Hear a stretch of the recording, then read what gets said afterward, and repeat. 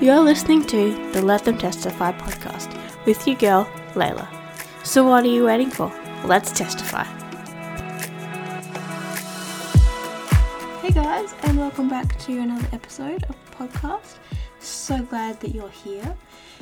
This week I got to chat with Dawn Peterson, who is the manager of the ADRA op shop in Victor Harbour, South Australia. It's a great little shop. So much cool stuff going on down there. So yeah, we'll hear a bit about her life and then heaps of the stuff that's going on in the op shop and just how God has been leading and providing for his shop. Without further ado, let's testify. Hey Dawn, thank you for being here. That's fine. Just so before we start, what is your favourite Bible verse? Galatians 6:9. So let's not get tired of doing what is good. At just the right time we will reap a harvest of blessing if we don't give up. That's beautiful. I really like that verse too. What is it about that verse that really stands out for you? Just keep going. Yeah. Just keep on keeping on. Yeah. So that's such an important message. So just for the listener, just to get a bit of your background, so like where you grew up, that kind of thing. I grew up here in South Australia. We lived at Edwardstown until I was 18 when I went to Avondale. While I was in South Australia, I went to church school, so I enjoyed that.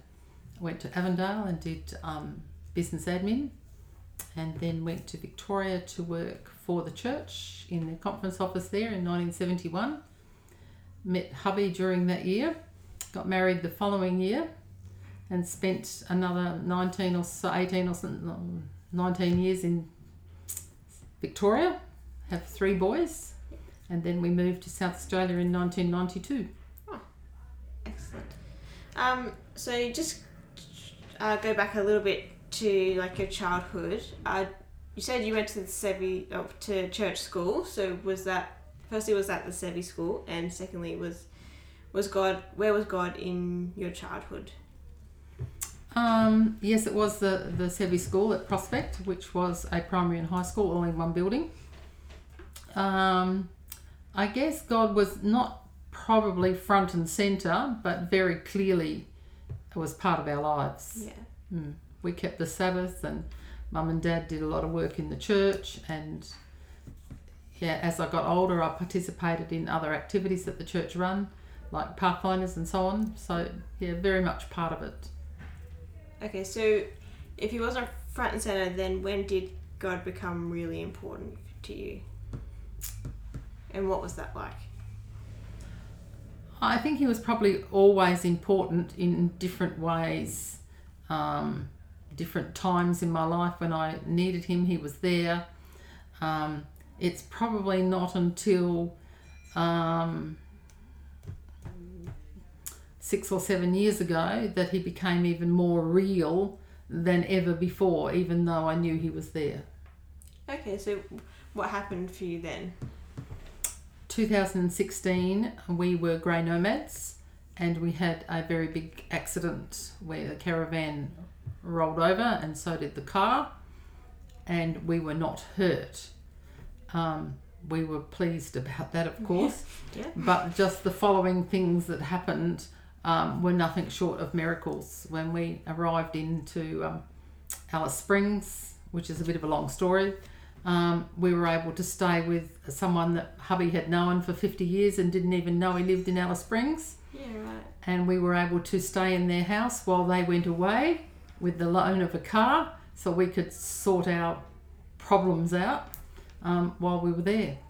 Oh, that's amazing.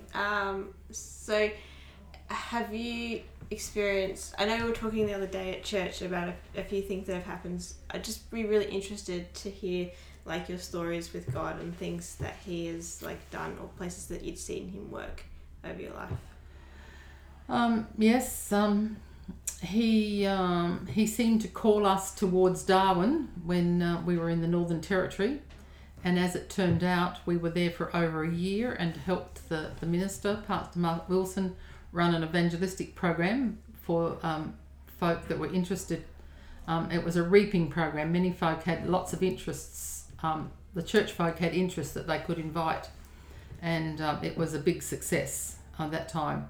And we thought, wow, is that why God wanted us here? Yeah. And then we continued to grey nomad. Yes, we had the accident. We continued to grey nomad after that because my husband believed when you get kicked off a horse, you've got to get back on again. Yeah. And we kept going. And then we started thinking about settling down after 5 years full-time on the road. And we didn't realise it immediately that it was God that was calling us. And we were here in South Australia at our son's house, and we started to think about, if we settled down, where would we live? Yeah. And because they were having a child, they were going to get married, that's right, and so on. Did we want to live in another state, or did we want to live here? So we started looking around for somewhere to live that we could afford, because we needed to rent. And we found something that was immediate, and the landlord was prepared to wait 6 weeks for us, instead of wanting us to, or somebody, to take it straight away. And we thought, it's meant to be that kind of thing. Yeah. And then after we were organised and settled in, we thought we should do some volunteering in the local area, and therefore we should do it for ADRA. Yeah. And we came here and started volunteering, and within a couple of months of helping out here, I was asked, did I want to be the manager? And I knew then that God was calling me, and that's why he called me here, to be at the ADRA shop. Yeah, it's pretty... It's so interesting to me how we don't necessarily realise that God's calling, but you look back and go, he was there all along. And then to have the person who was the manager at the time tell me that he'd been praying that somebody would come along that would be able to run the shop because it was getting the better of him. Yeah. All of these things put together, put the picture together, that's where God wanted me to be. Yeah, that's really awesome. So you said that you spent 5 years grey nomading. What was that like? I have a massive interest in this area myself because I just love the idea of just packing up and driving. So what were some of your experiences on the road over those 5 years? Just being able to go where we wanted, when we wanted, how we wanted. We had a budget to stick to, and we worked out how many kilometres we should do a week on average. Yeah. Because that was the biggest cost, was fuel, and we managed that without any dramas. Just being able to walk out of the caravan at the spot we'd picked to camp out. We did mostly freedom camping, and just look out across the river or the desert or whatever it was, and just enjoy it. Yeah. And have no pressures of time or family or anything on us. And as far as attending church, which we did almost every Sabbath, depending how far away church might be, it was a real blessing in my life to be able to attend church, meet people, and have no responsibilities. Yeah, I get that. I can see how that would be really nice. Yeah, that's definitely something on my bucket list to be able to do that. I'll have to get your advice when I get there. So, what were you doing before that? You said that you lived in Melbourne for a while. What were you guys doing over there? Hubby was working for the State Electricity Commission, and I had a couple of part-time jobs until the children went to school.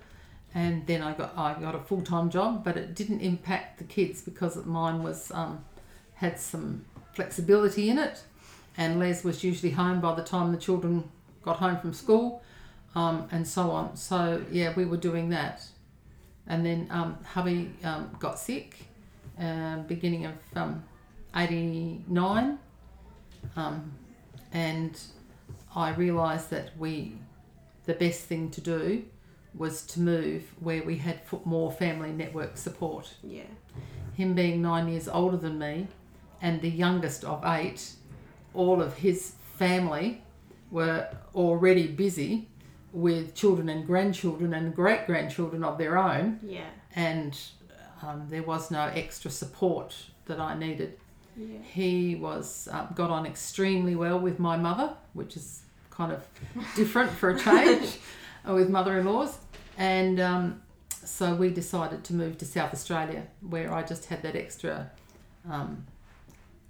family network support for me, or for him too, but for me and for the children as well. Yeah, having that support network around while you're raising kids is just so important. Where did you see God come through in those kinds of areas? When all of that happened, I wasn't really sure where he was. Yeah. He did care for Les. I can see that more than, but because our family was in upheaval, with a 15-year-old, a 13-year-old and a 6-year-old when it happened, it's like, what do I do now? Yeah. And I had all sorts of thoughts about leaving and what was the point of that? Where was I going to go? Or you have selfish thoughts about self-preservation, then you have responsibility thoughts about your children and your husband, and then you try to tell yourself that it's the sickness talking, not the man that you know is talking. And I guess even without asking God, he led us on a pathway to survival. Yeah. It's very good like that. So what made you guys decide to go nomad? Like, when did that kind of come in? When things had settled down for my husband here and he'd got some medical attention and so on, we had the opportunity to buy a business, and I had some reasonable experience at admin and all of that sort of thing, and the guy who wanted to sell it, I was already working for him, and so he funded it rather than I had to borrow elsewhere, and so we ran our own business for nearly 20 years. Yeah, wow. There would have been so many challenges and really, I assume joyous times come with that. What were the challenges in running your own business? It was 24/7. Yeah. Looking at staffing it, and at that particular time the wages business was in a bit of an upheaval, like it is now, with them saying it should be better and Fair Work Australia and all that sort of stuff happening. But it's not until you look back that you feel like God was leading you on what to do. And we did some Australian workplace agreements with the staff, and that worked out really well. And it just went from good to better to best, Yeah. And the idea was to try to improve the business so that would be our retirement. So from that business, that's kind of where you got, I'm assuming once you closed up the business, that's when you went grey nomading, is that right? Yes, we sold the business and went grey nomading. Where was the first place that you went?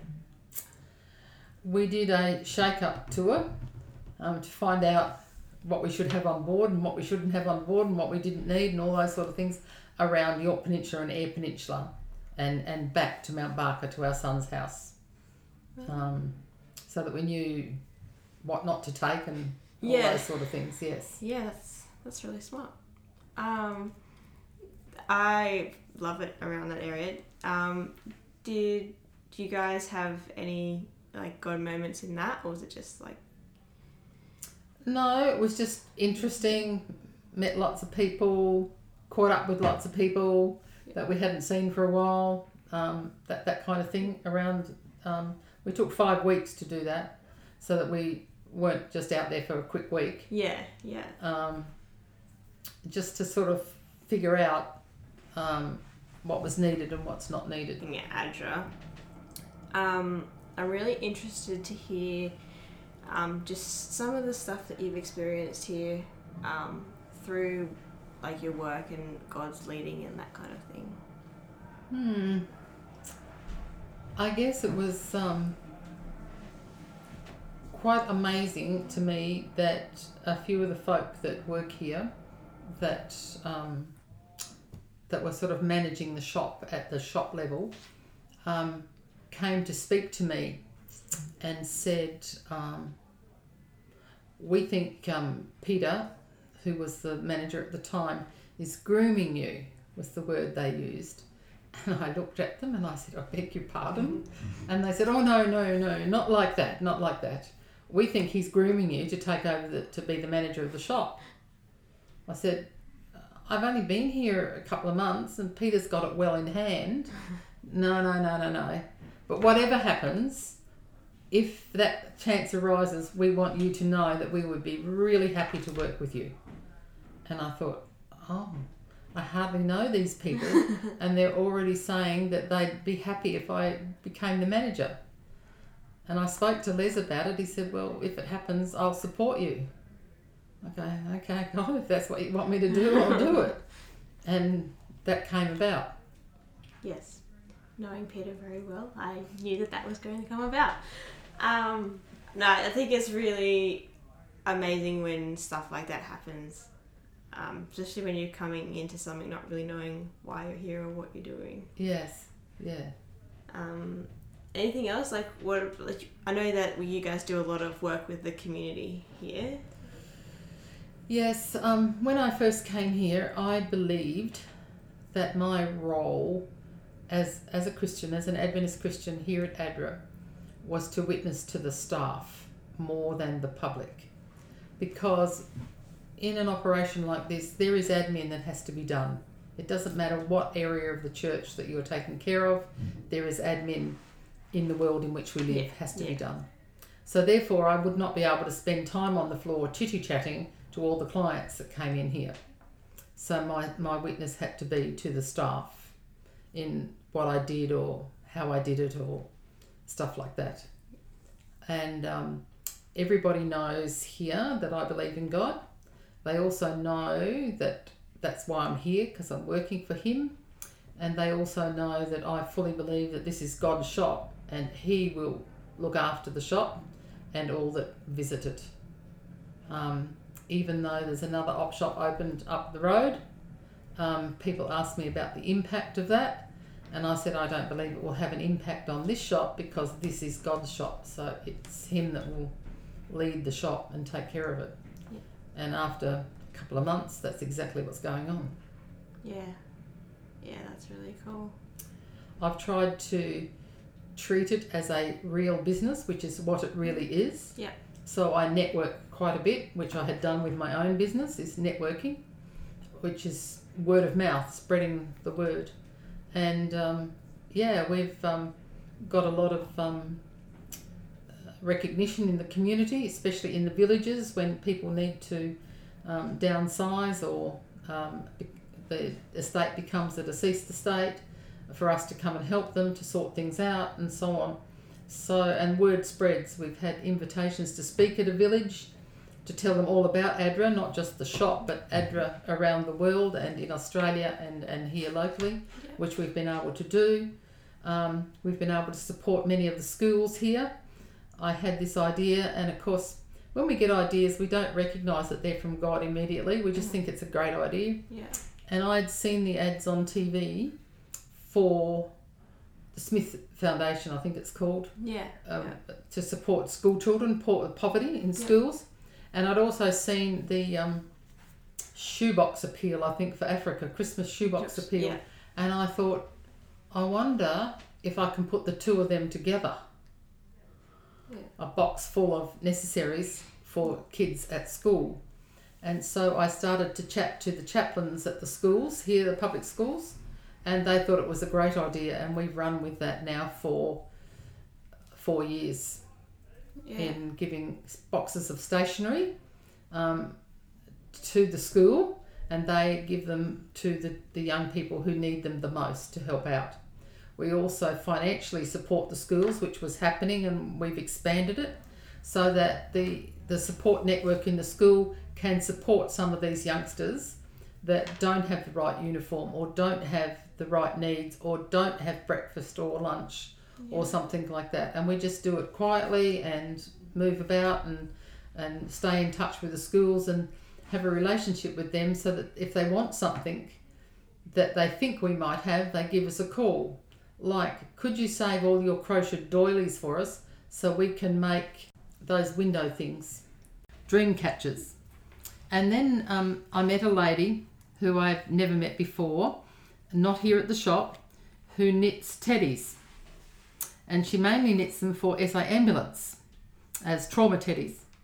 And I spoke to her about knitting some teddies for trauma rooms at the schools, when little ones particularly have a bit of a meltdown or some little problem happens. And so she started doing that. And I meet with her about once every 2 months and pick up a couple of bags of teddies, and the schools just love them. And it turns out that her husband was somebody I knew when I was about 15 years old, way back. So that was just another little thing that happened. And then, I began to talk to God like he was another person in the car, Listen, I don't know what I'm going to do today. I'm going to need you. Yeah. How am I going to solve this driver problem, or how am I going to solve whatever has come up? And many a time I get to work and the phone rings and it's somebody wanting to talk to me about being a driver, or somebody wanting to talk to me about volunteering or something like that. And it's almost like he had them already sorted out to ring me before I even asked him. Yeah. And so we have a great team of people here that have been here for years. The men on the truck are newish in my time. And we have a great team on the truck. And one of those lads that helps his father is 17. He appears to have a learning disability and he can't read or write. And I thought, I wonder if we can help. So I spoke to his parents, and I believe he's not on the spectrum, but Mum says he's just got a learning disability. And I thought, well, that was a bit strange, because surely they could learn to read or write in 17 years, even if it was from Mum or Dad. However, the family's slightly dysfunctional. So I asked them, would it be all right if I found a tutor for him to learn to read and write? And they said they'd love it.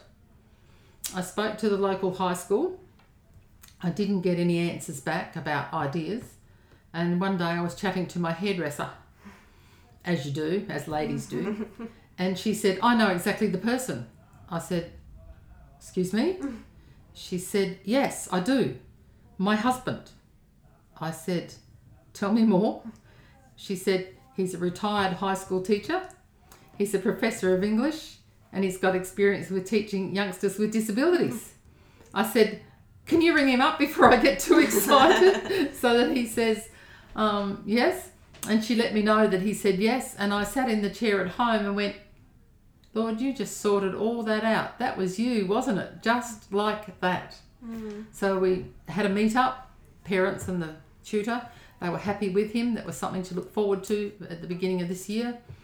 And I got to talk to him privately after that interview and asked him how much was it going to cost us, because we were going to fund it, of course, and he didn't want to charge us. So the most I have paid out is 2 tankfuls of petrol to help him, because he lives on High Island and comes here.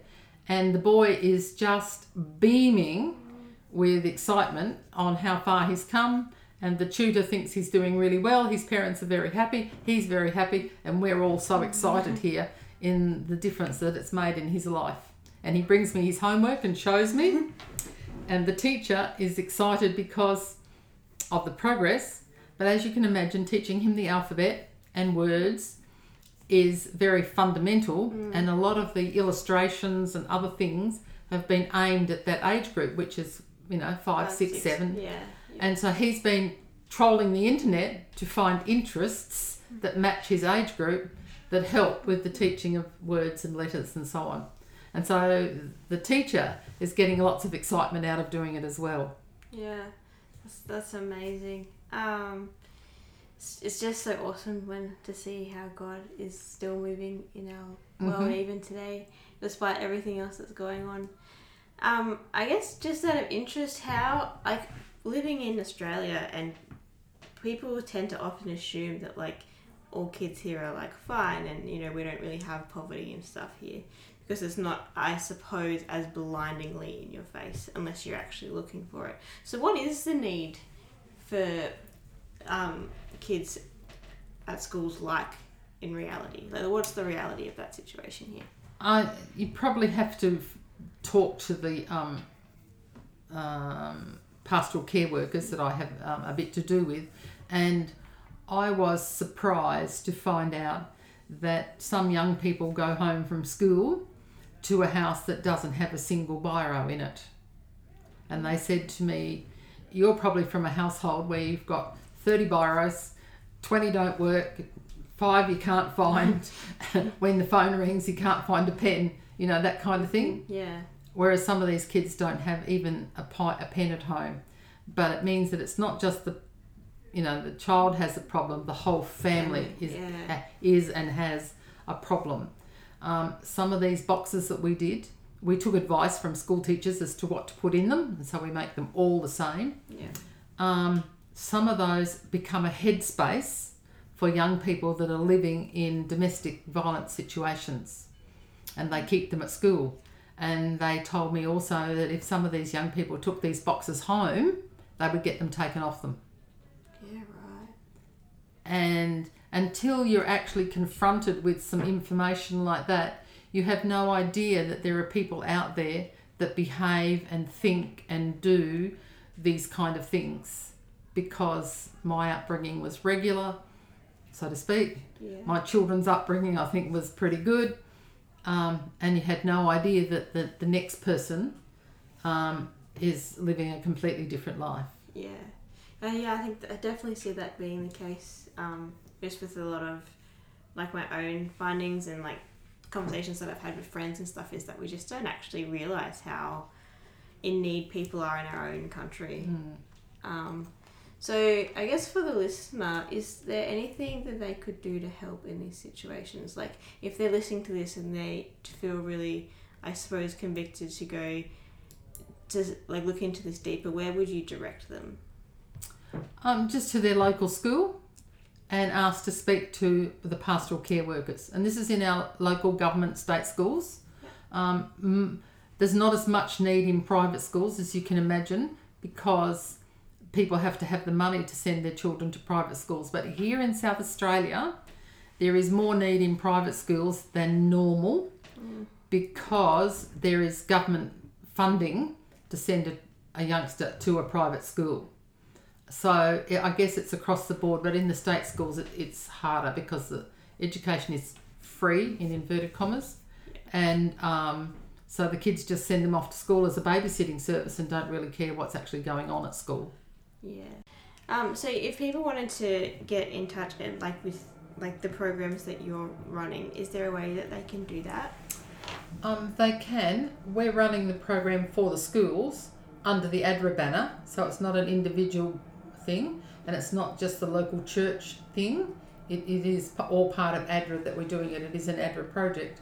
So if they felt that they wanted to help, or a group of people from somewhere wanted to get together and help their local state school or another school, they could talk to the school to see what the need is, etc., and how they could best help, and then go back and shoot around ideas, and then perhaps have a chat to the conference ADRA director about doing something in this area of school, if that was what they were thinking. Yeah, awesome. Thank you so much for that. I'm sure that really helps people out there.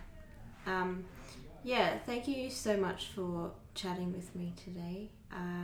It's really awesome to see how, God is still leading in our lives, even in the here and now. Is there anything else that you wanted to add at all? I'd probably just like to say that God is leading in our lives even when we don't know that He is, and sometimes we don't even recognise it until we're up against something, or we have time to reflect about what has happened over the past 1, 2 years or decade or whatever, and that even though we are sinners and we don't say and do the right things at all times, He still is willing to help us in spite of our problems and who we are, or our strong personalities or lack thereof.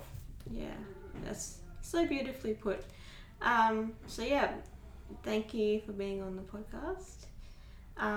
Yeah, as always, guys, if you want to get in contact, our Instagram is just let them testify, or one word. Send us a message or give us a follow. And yeah, we will see you next time.